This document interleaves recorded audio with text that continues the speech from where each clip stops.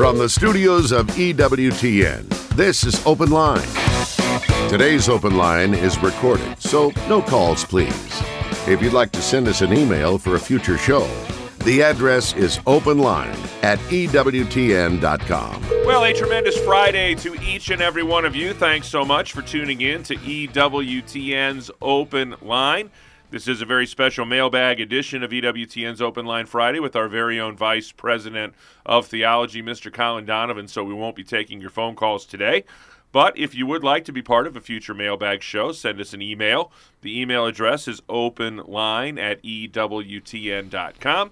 That's openline, all one word, at ewtn.com.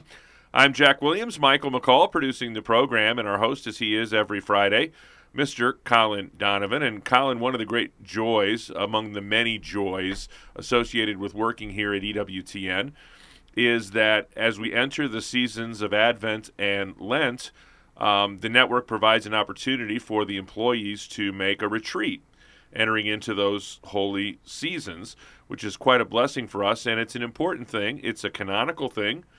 You know, Holy Mother Church finds it so important that she requires her ordained ministers to annually avail themselves of such a thing. So just talk a little bit about retreats in general and why the church holds them in such high regard. Right. It's the example, of course, is our Lord himself, who went off into the desert, a retreat, if you will, for 40 days. And we have many examples of that in the Old Testament, for example, the prophets. And certainly in the history of the church. And as you noted, the church requires it canonically for priests, religious, and others who live avowed lives. And so it's useful for getting a sense of our bearings. There is certainly a great history of retreats in the church. We can think of the Ignatian exercises of the Jesuits, a 30-day retreat, which is sort of the mother of all retreats from that sense in terms of really learning about yourselves. And St. Ignatius' own experience, where he switched from a worldly attitude to God, is certainly an example of that. And so any retreat, the Advent season itself, Lent, any of those kinds of circumstances are opportunities that the church gives us to right the ship, to get ourselves back on course, to get our bearings in other terms, and to make sure that looking at ourselves, we are working on those things which are obstacles to God. And so there are different ways of doing that. You can do the 30-day retreat, or typically the many weekend retreats now, like a Thursday through Sunday or something like that is quite common. You can do retreats out of a book just by setting the time aside yourself and using a book for doing a retreat, and all having basically the same purpose, an examination of ourselves and our deficiencies in light of the perfect example of our Lord, and how to bridge that gap, which is usually can be a little gap or a bigger gap or a huge gap. But however big it is, it needs to be bridged, and the retreat gives us a chance to sort of link the pontoons together and get across that chasm. And hopefully we'll provide a little mini 55-minute retreat for those of you that are listening to us today. Let's kick things off here with an email from Kyle. When we say Our Father, do we hold hands? During RCIA, I was told we did and have for years. Here recently, we were informed we are not to hold hands or extend our hands out toward the altar. This is reserved for the priest only. Can you talk about this? Sure. The rubrics, now the context of RCIA, I think the question is a little bit confused because it sort of confuses RCIA with the Mass. You can hold hands all you want in the RCIA. I'm not sure that what that will do to your progress in it, but you're free to do that, whether you're saying the Our Father or not. Hopefully it's your spouse. In terms of the liturgy, the Church establishes the rubrics primarily for the clergy. What the priest does, for example, it tells him when he, parts his hands, what he does with the elements of the, and all the different steps. The rubrics cover those, and the general instruction of the Roman Missal elaborates on all of that point. The laity are given some basic things. We're told when we stand up. We're told when we sit down. We're not told how we hold our hands, or any of those things. But we do learn from example, and that's not a bad thing. So there are things that have come into the liturgy, the use of the laity by the liturgy, for example, that are not prescribed by the rubrics, such as the beating of the breast does actually mention that. But the signing of one yourself at the gospel is an imitation of what the clergy does, and it's a good one. And you can, make up your own little prayer, the Lord be on my mind and on my lips and in my heart, so I might worthily receive the gospel of Christ. Or what you do in a private piety as opposed to out loud, surrounded by your neighbors, both by posture and gesture and prayer, is up to you. It's within your own personal authority. The holding of the hands is not part of what the church asks us to do. In fact, about 20 or so years ago, when Cardinal Lorenz was responsible for the Congregation for Discipline of the Sacraments, he specifically noted that, no, it's not appropriate. The fraternal gesture is the sign of peace at this time in the Mass, whereas the holding of hands or even the orans posture is for the priest. And in fact, if the laity were doing it in those days, the deacon wasn't doing it because he was bound by the rubrics and wouldn't be. So now you have the priest and the laity and the deacon doing nothing. The U.S. bishops thought for a while that maybe they would get a indult from the Holy See to do this. They even encouraged it in a pastoral document on the Mass, but nothing ever really came beyond that. So rubrically, it's not prescribed. There's no obligation. It's done in some places.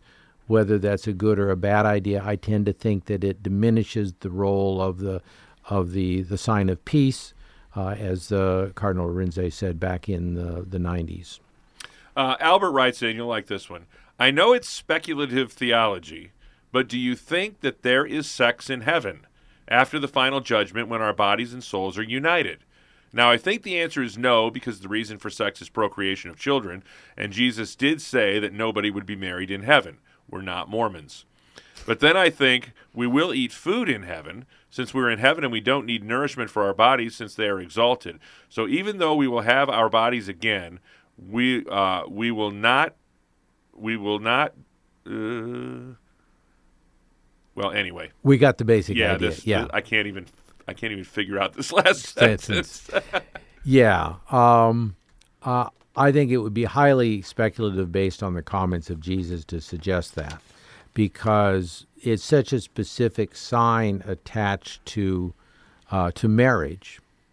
So in the church, although we recognize, as Jesus did, that a woman could have several husbands because their husbands die. Well, who is her husband? That would complicate the question. So I think the answer to that is no.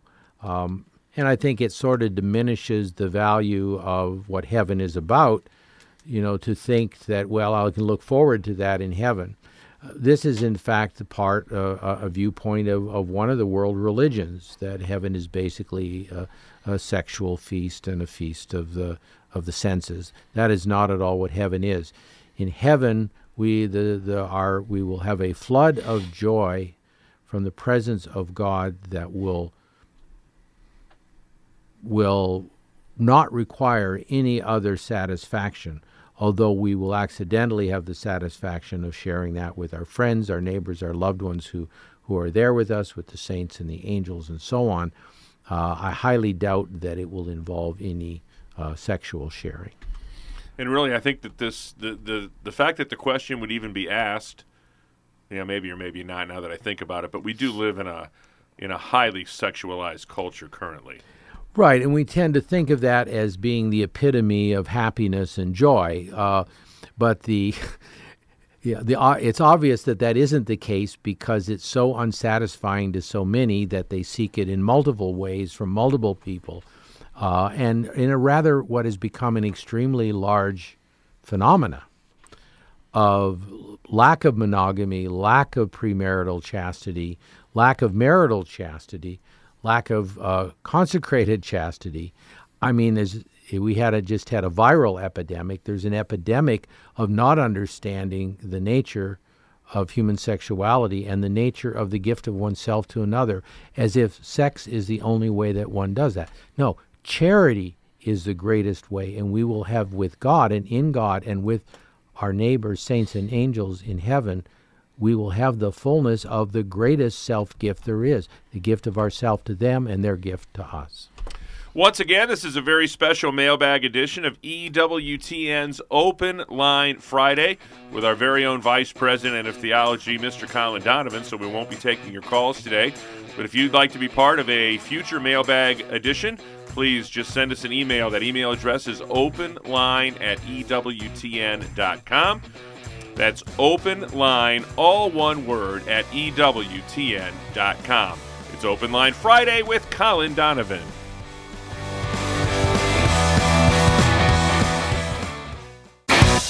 This is Open Line on the EWTN Global Catholic Radio Network. Today's Open Line is recorded, so no calls, please. If you'd like to send us an email for a future show, the address is openline@ewtn.com. And this is a very special mailbag edition of EWTN's Open Line Friday, but we do have some phone calls that were left over from a previous hour that we're going to take. So we head now to Des Moines, Iowa. Okabamariam is in Des Moines, Iowa, listening on Sirius XM Channel 130. Okabamariam, you are on with Colin Donovan. I thank you for taking my call, and my question is, when I read the scripture on the Old Testament, I see that our God sounds like shows more care for the people of Israel, and does not for the other people. Sometimes helps them in the battle to wipe the people who don't believe in Him. So, how is that?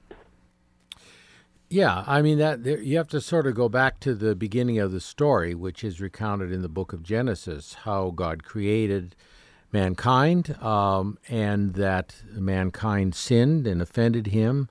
It fell into not only great moral sin, murder, debauchery, and all the things that are described, as well as being the loss of faith in God. So we have this great breakdown of the human race to what in the church is called original sin, this original fault, which is once the grace of God was removed from mankind, we have the difficulty seeing the truth and knowing the truth, then doing the good, but easily overcome by our passions and so on. So this was, all of mankind was guilty of this, and that included the Israelites.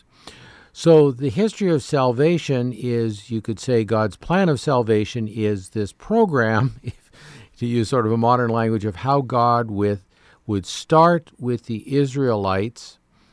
And the Apostle Paul speaks of the Torah, the law, the revelation that was given to the Israelites as being like a tutor. In other words, to train this portion of mankind, the people of Israel, the descendants of Abraham, Isaac, and Jacob, in what is truly what is pleasing to God and what is good moral behavior. And so all of this would be ultimately in view of Him sending His Son, Jesus Christ, to actually redeem the world so that all the world may share the benefits of that knowledge through grace, through the death of Christ on the cross, and through the teaching of the church and so on. So when you look at it in that context, now you go back and you see that like a garden, God planted it, He was watering it, He was caring for it, and He built a wall around it.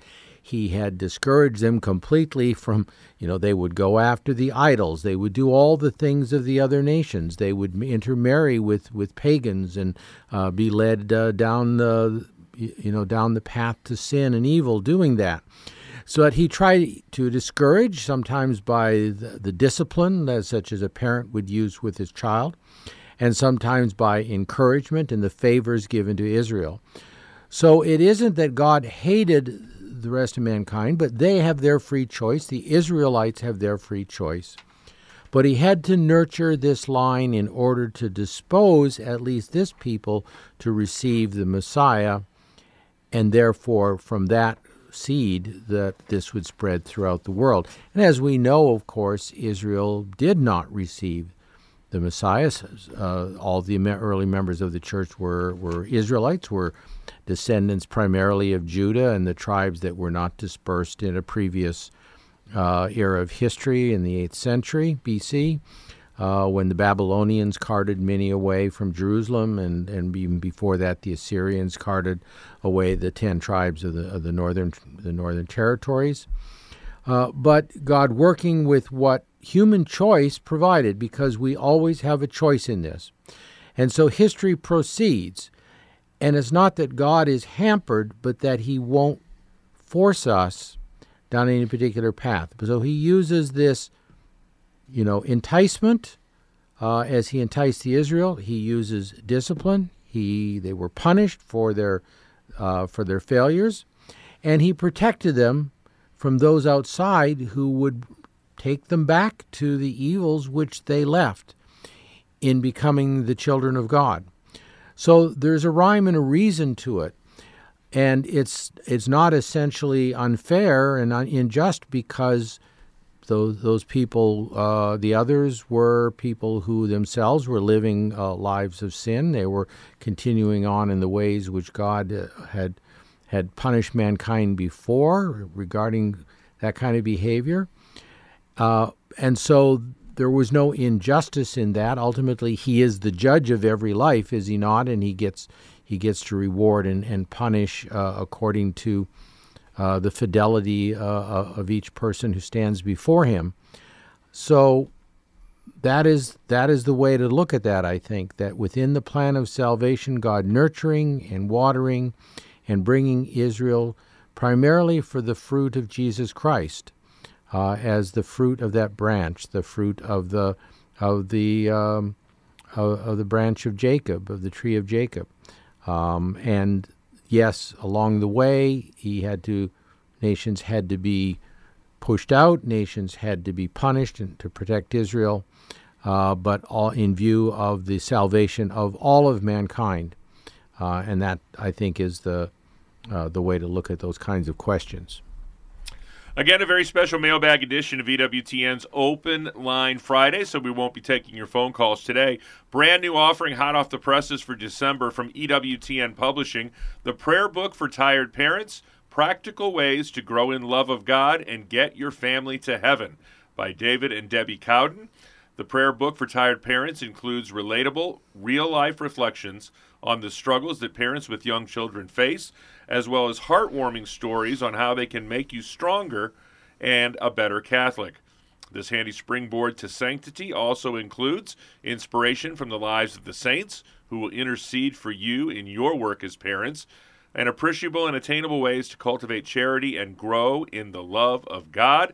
That's the prayer book for tired parents, Practical Ways to Grow in the Love of God and Get Your Family to Heaven, by David and Debbie Cowden. It's available at EWTNRC.com, by Catholic Shop, EWTNRC.com.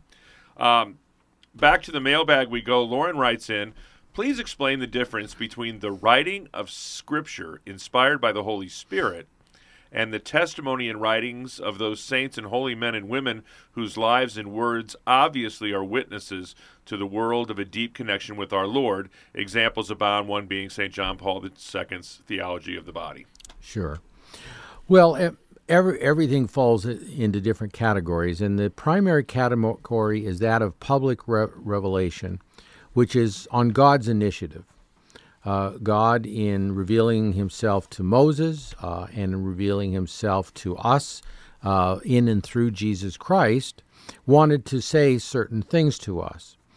And so to accomplish that, he inspired human authors who worked, as the Second Vatican Council taught and as other councils as well, that in their human freedom, without despoiling them of their freedom, without turning them simply into automatic writing, which the Church rejects as being a valid phenomena, He rather guides them in their freedom to write down all that is necessary and only that which is necessary of the story of salvation, which we talked about with respect to the caller, so that other future generations then would know what God has to say about himself.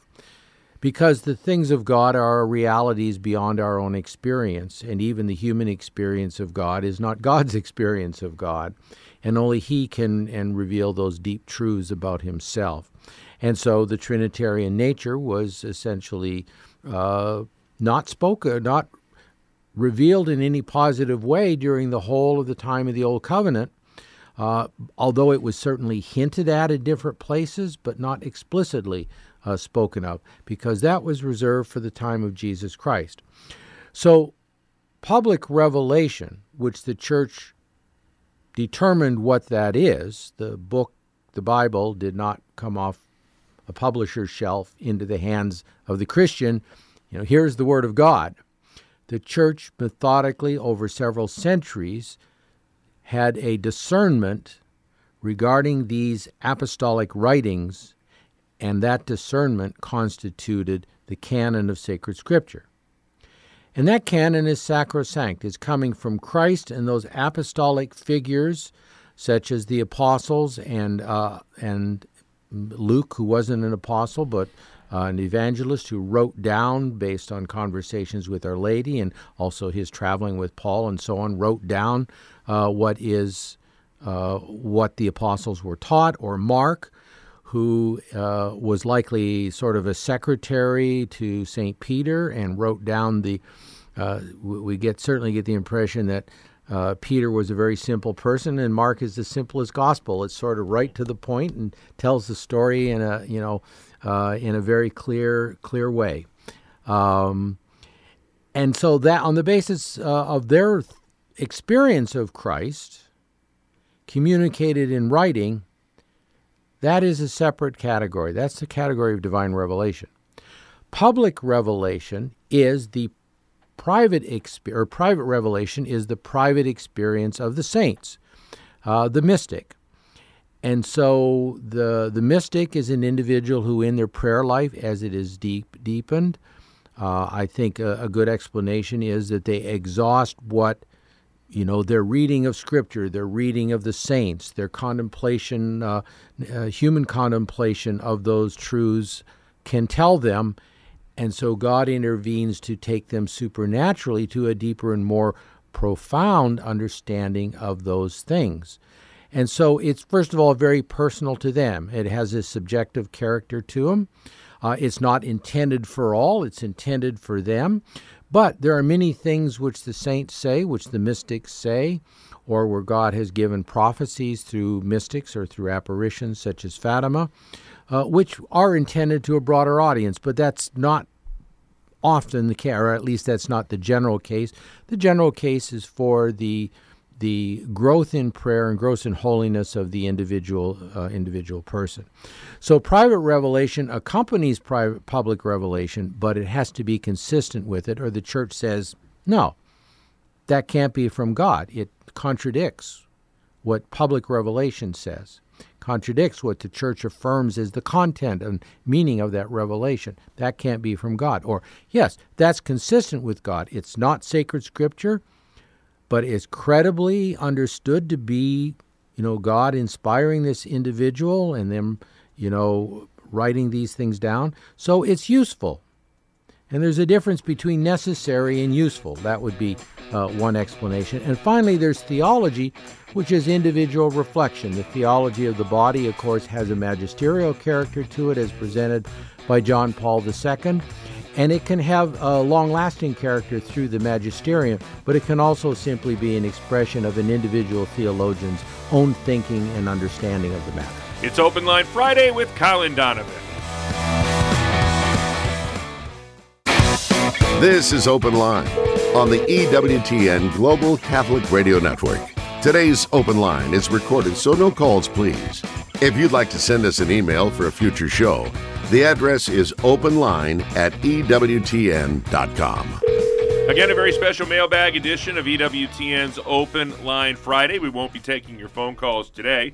We were just addressing questions sent in by Lauren, and you wanted to kind of put a bow on the theological portion of that answer. Right. And the interesting thing is, of course, there are the unusual cases of the theologians who become popes. Certainly John Paul II was more the philosopher who became pope. Pope Benedict would be the theologian who became pope. And we still have to, and he was very careful to distinguish between his theological writings and his magisterial writings. But obviously, sometimes what presents itself as a theological insight in the church is presented consistently by popes. They have embraced it, and there is merit to that, and we find all of these things in church documents. So the distinction I made earlier about public versus private revelation, you can find in the Catechism of the Catholic Church, paragraph 66 on public, 67 on private revelation. And with regarding how the theology, Roman theology or papal theology, becomes magisterial theology, you can find that in Lumen Gentium, in the Constitution on the Church, Lumen Gentium, the dogmatic constitution on the Church of the Second Vatican Council, paragraph 24 and 5, where it talks about the progressive way in which theology develops and acquires magisterial weight. So that's sort of closer to public revelation than, say, private revelation is, because what the Church determines through councils and popes can become part of the deposit of the faith by an elaboration, by a theological development.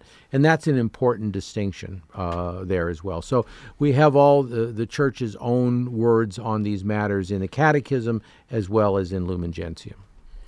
We're developing a bit of a scriptural theme here as Chris writes in Genesis and other early books of the Old Testament, there are many characters who lived for hundreds, almost 1,000 years. How did the author consider years, quote unquote, in this? I know it's not a modern historical text, but it does especially mention hundreds of years of life, even bearing children at those ages. How should we understand the named ages in these texts? Sure. I'm not sure that we can ever know with certainty. I think most people would say, well, we would at least know with certainty that, they didn't live for almost 1,000 years. Okay, I suppose that's a reasonable conclusion. But what other basis could they have? Well, for example, we're very exact. We keep history in a very exact fashion. And so it troubles us when somebody gets a date wrong, if somebody said, well, Abraham Lincoln was assassinated in 1873 or something like that. Maybe Moses just didn't count very well. Well, it's not that, but you look at the use of numbers in the Old Testament and even in the New, in the book of Revelation. If you wish to say a very long time, 1,000 years. So to make comparisons among historical figures with lengths of time would have, a certain value, but did it have the value that we attribute to historical accounts? Because they simply didn't do history as we do it. They do it through storytelling and passing on, as many primitive cultures in some parts of the world even today do that. The other questions are, I've seen several academic explanations of that, but they're not really very satisfying. So I guess mine is as good as anybody's on that, and in the end we'll don't know, but we can ask Methuselah and find out how long he actually lived in solar years. Vincent in Ireland says, is it okay for Catholics to attend SSPX Masses, and if so, can it fulfill one's Sunday obligation? I don't know of any reason why it wouldn't today, because there is a rapprochement, although not final and complete, between the society and the Holy See. So I think the answer to that question is yes. And then each would judge, I think in today's context, each judge what serves their needs best spiritually. But the reconciliation is not complete, but sacramentally, the celebration of Mass, the confessions, marrying and so on, that I think has been resolved, and The society operates with the permission of bishops in different places in the world, and that too is another characteristic of communion, which has come about in the last decade. Here is a question that I've run across in my years of rearing Catholic school children. Tom wants to know, can tithe money be used for a student's tuition? Well, oh boy.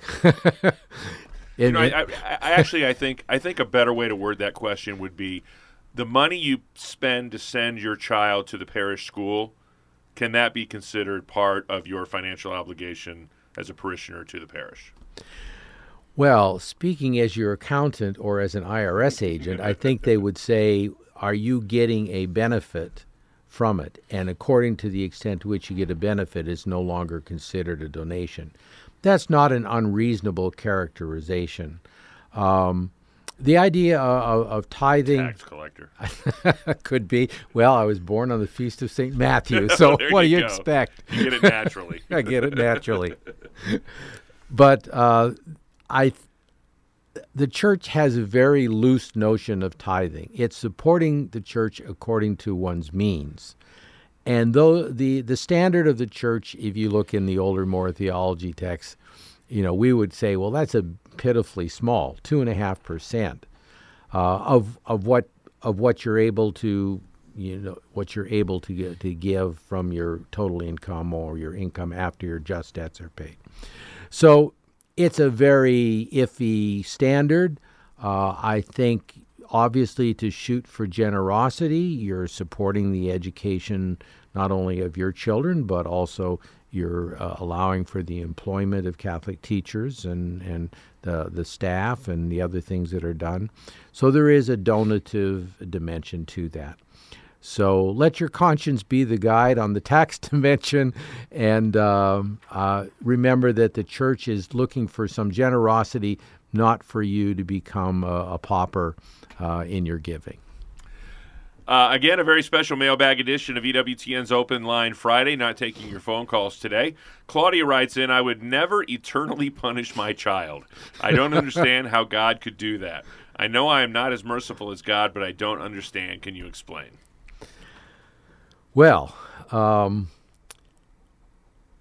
the typical theological explanation is that the seriousness of an offense is dependent, at least in part, on who the offended is.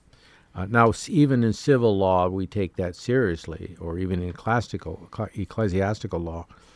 The penalty for assaulting the Pope would be not be different than, or a president in the civil order would be different than for the ordinary person, because there is a dignity, and so there's you're assaulting not just the individual, Jorge Bergoglio or Joseph Biden, but you're assaulting the office, and you're assaulting the dignity of the office, and indirectly the church or the nation. So that's an element of the moral calculus on that. In the case of God, where is the limit to the assault on the dignity of God when you do something intentionally and maliciously to attack God? You take the worst case, Satan, who did that one time, but in the angelic nature, you're forever convinced your first decision was the right decision. There is no principle of change in the spiritual nature, and so the devil is forever, by his sin, banished from the presence of God. His penalty is eternal from the moment from that sin. The human being, we have the principle of change in us. Our emotions, our other things, they mitigate our guilt. Our knowledge of whether what we're doing is wrong can even eviscerate the guilt altogether. So all of these things are part of the human equation, but nonetheless, in the end, in terms of absolute justice, an offense against God is an infinite offense. So that's what is at work here. We are in the best of conditions compared to the fallen angels. They can never change. We can change at every moment, and hopefully we're changing it every moment a little bit for the better and not going the other way. If you're listening in Iowa today, your Catholic radio station needs to hear from you next week. Siouxland Catholic Radio is airing their Advent Pledge Drive next Tuesday through Thursday. So if you're listening in Sioux City, Storm Lake, or anywhere in northwest Iowa, please support your Catholic radio station. Again, a special mailbag edition of EWTN's Open Line Friday. Alex writes in, the three wise men gave three gifts to Jesus. Did they know that he was going to die and save the world from sin? Probably not. One of the principles in dealing with the prophets of the Old Testament is they may not have understood the entire ramifications of what they prophesied. Isaiah, a virgin shall conceive and bear a child. The same word for an unmarried woman is used as for a virgin, and as we know, the historians of the Scripture will tell us, the Greek Jews translated that parthenos in the very word that means a virgin in the strict sense of that. In Hebrew, it has a little bit wider meaning. So we get the Christological meaning from the fact that in not only the reality, of course, of the incarnation in the Virgin Mary, but also because in using the Old Testament, the Church used the Greek version of Alexandria, the Septuagint. So language means something there, but it also doesn't mean that it does also mean that rather that Isaiah didn't necessarily know the full ramifications of what he was prophesying. And so this is similar in that case. Anything that can be said regarding Christ or the Scripture prophetically or in terms of a spiritual utterance has a human meaning, as we spoke earlier about the authors of divine public revelation. They had a human motive which they wrote down, which we must have regard for. The Church tells us we find out what was their motive, what was their human literary meaning. This is what the literal meaning or the literary meaning of the text means. On top of that, God can use those same words for some other intended purpose, and that has a general application. Special mailbag edition of EWTN's Open Line Friday with Colin Donovan. Eileen wants to know, did the Catholic Church change the Sabbath from Saturday to Sunday? No, it celebrated God's resurrection and not his creating act, but his redeeming and the resurrection of Christ. So in that sense, the Church did what it had to do and what no doubt it was. We don't know. It's sort of maybe offline, if you will. This was probably told to the apostles. We know there are many, many things told to the apostles.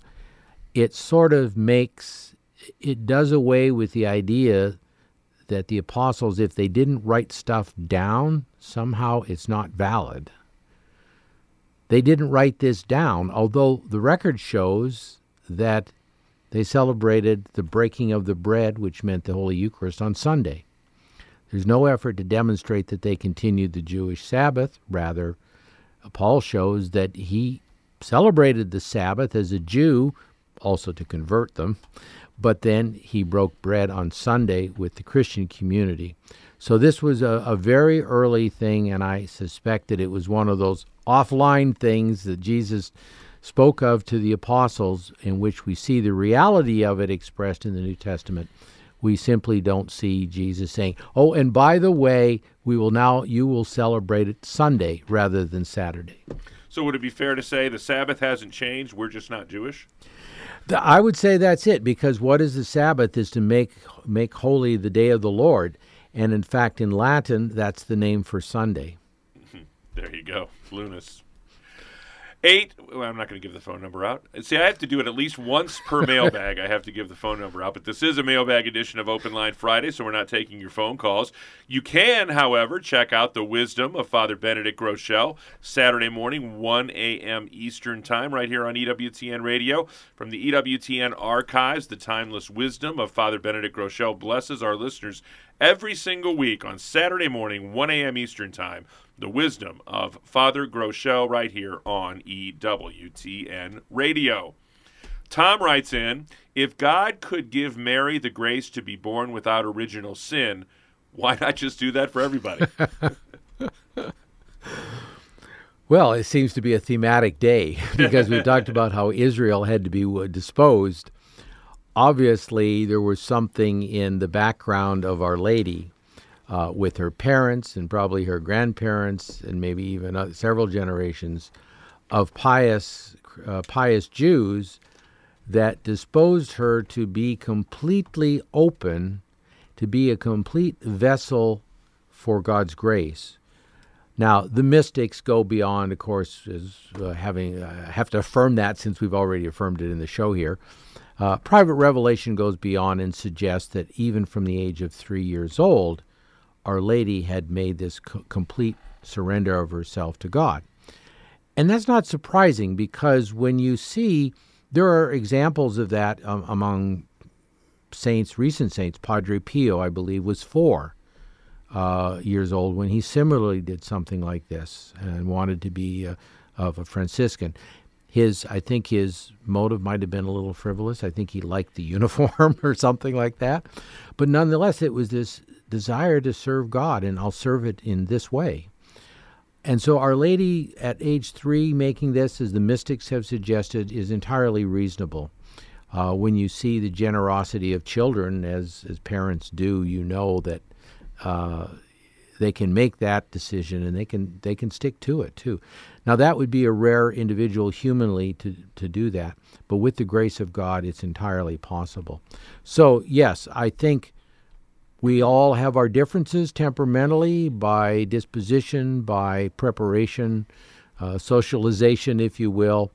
And here was a unique person in history who, from all eternity, God had progressively disposed her lineage for this role and gave to her, with her temperament, her personality, and all of the gifts that he lavished on her, gave her the grace to accept the offering of himself at a very young age and be completely disposed to him. And here's a follow-up question from Nicholas. He said, does Mary's conception free from original sin grant her freedom from venial sins too? Well, of course, Mary's conception from original sin meant that she had all the graces that we all would have had if our first parents hadn't, kicked that bucket down the road by their own sin. So she had the grace, the potential that we all would have had in different historical circumstances. And so her fidelity to those graces is what kept her from venial sin. Sure, granted that the grace, the plenitude of grace, as the angels said, you who are perfected in charity, the plenitude of grace there made her psychologically incapable of choosing to offend the Lord, and made her, by grace, morally incapable of it. But her own disposition preceded that through her openness, and that disposition never wavered. So the fact that she is ever virgin, that she is ever immaculate, and that she is never sinned, all of these things hang together, but are particular graces that she manifested by her cooperation, as we all must to all the graces God offers us. Email from Brian says, what authority is passed down by the apostles through apostolic succession? Well, the complete authority is the authority which a bishop would hold, and that is the authority for the celebration of all the sacraments, including the holy orders, the authority to govern, the authority to sanctify, and the authority to teach. These things are mentioned at the Ascension. Go forth and teach all nations, and to baptize them in the name of the Father and Son and the Holy Spirit. Here you have teaching, you have sanctification, and of course the background of that is he had chose these 12 and given them the keys, as Matthew 13 and Matthew chapter 18 show us. So the apostles were given the keys of authority, analogous to the Davidic keys of the treasures of the king, except these treasures are spiritual treasures, not the material treasures such the vizier of the king David would have had. And so the apostles fully administer those treasures. The priests are set out as assistants to them, and with them is shared the power to do the sacraments, except to ordain to the episcopacy or even to the priesthood, although they do cooperatively. You see in ordinations the priest also, but it is the act of the bishops in those cases that accomplish the ordaining. But they, to their extent of their priestly ministry, contribute to that by their participation.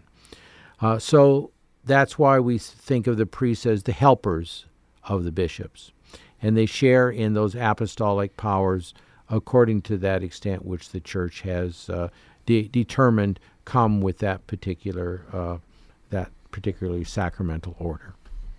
Again, a special mailbag edition of EWTN's Open Line Friday, so no phone calls today, please. Norm writes in, how old was Jesus when the Magi arrived in Bethlehem, and why did Mary and Joseph not return to Nazareth yet? Yeah, I think that's a question of historical dispute. I think the best answer is that he may have been as old as 2 years, but we don't know that. That would account for probably why Herod slew children up to that age, that he knew that the birth had happened some time before. It was Christmas night, Colin. I've watched the Peanuts special. Well, yes, I guess if you wish to take that line, that's a valid opinion. So, but the likely opinion is that sometime between his birth and his second anniversary of birth. That's plausible. Historically, we don't know with any certainty. As for returning, we know it was the persecution of Herod that caused them to flee to Egypt, and it was the end of that reign which allowed them to return and go to their where Joseph had been working in Nazareth. Alice writes in the Eucharist, are the accidents of bread and wine attached to Christ's substance or absent of it? They are signs, and the Church doesn't get more definite with that. People try to turn them into physical realities. They are there for our benefit. We say that the substance is the bread is changed into the body of Christ, the substance of the wine. So they're not adhering in their original substance. They are not adhering in Christ, but they are more or less by a perpetual miracle retained in that state of accident, the whiteness, the appearances, the look, and even the taste, because it's the will of God that we have faith in this truth, and that it doesn't need to be demonstrated to us every time we receive Holy Communion. So we put our faith in the words of Christ, and the Church has been fairly sparse in defining it much more than the Council of Trent did, that by a sacramental mode Christ is present, and that the accidents of the bread and the wine remain after the substance has been changed into the body and blood of Christ. Again, a very special mailbag edition of EWTN's Open Line Friday. So we're not going to be taking your phone calls today. And we're about to the end of the road here, Colin, on this very special mailbag edition. How has your first week of Advent been? Well, it's going pretty good. I mean, we've had, it's been a wonderful week, although... By the time our listeners hear this, they won't be able to see, but you are liturgically correct in your attire today. Your purple shirt on. Well, I was, that's God's providence provided that because Mike gave me the day and the time of the mailbag after I'd put the shirt on and come to work, so... So God provides. The Lord provides, and we have to be confident of that. That's part of Advent, isn't it? It is, and it's always he always does a better job than we do of orchestrating. Pretty much, these he's a much better planner. Yep. Man proposes, God disposes, as the old saying goes. There you go. Well, thanks as always for being so gracious with your time. And we'll be back again live next week. We will so indeed. They can send their slings and arrows in real time. That's right. To a professional theologian. That brings this episode to a close. On behalf of our host, Colin Donovan, our producer, Michael McCall, I'm Jack Williams. Thanks so much for tuning into this mailbag edition of Open Line Friday. Have a great weekend and God bless.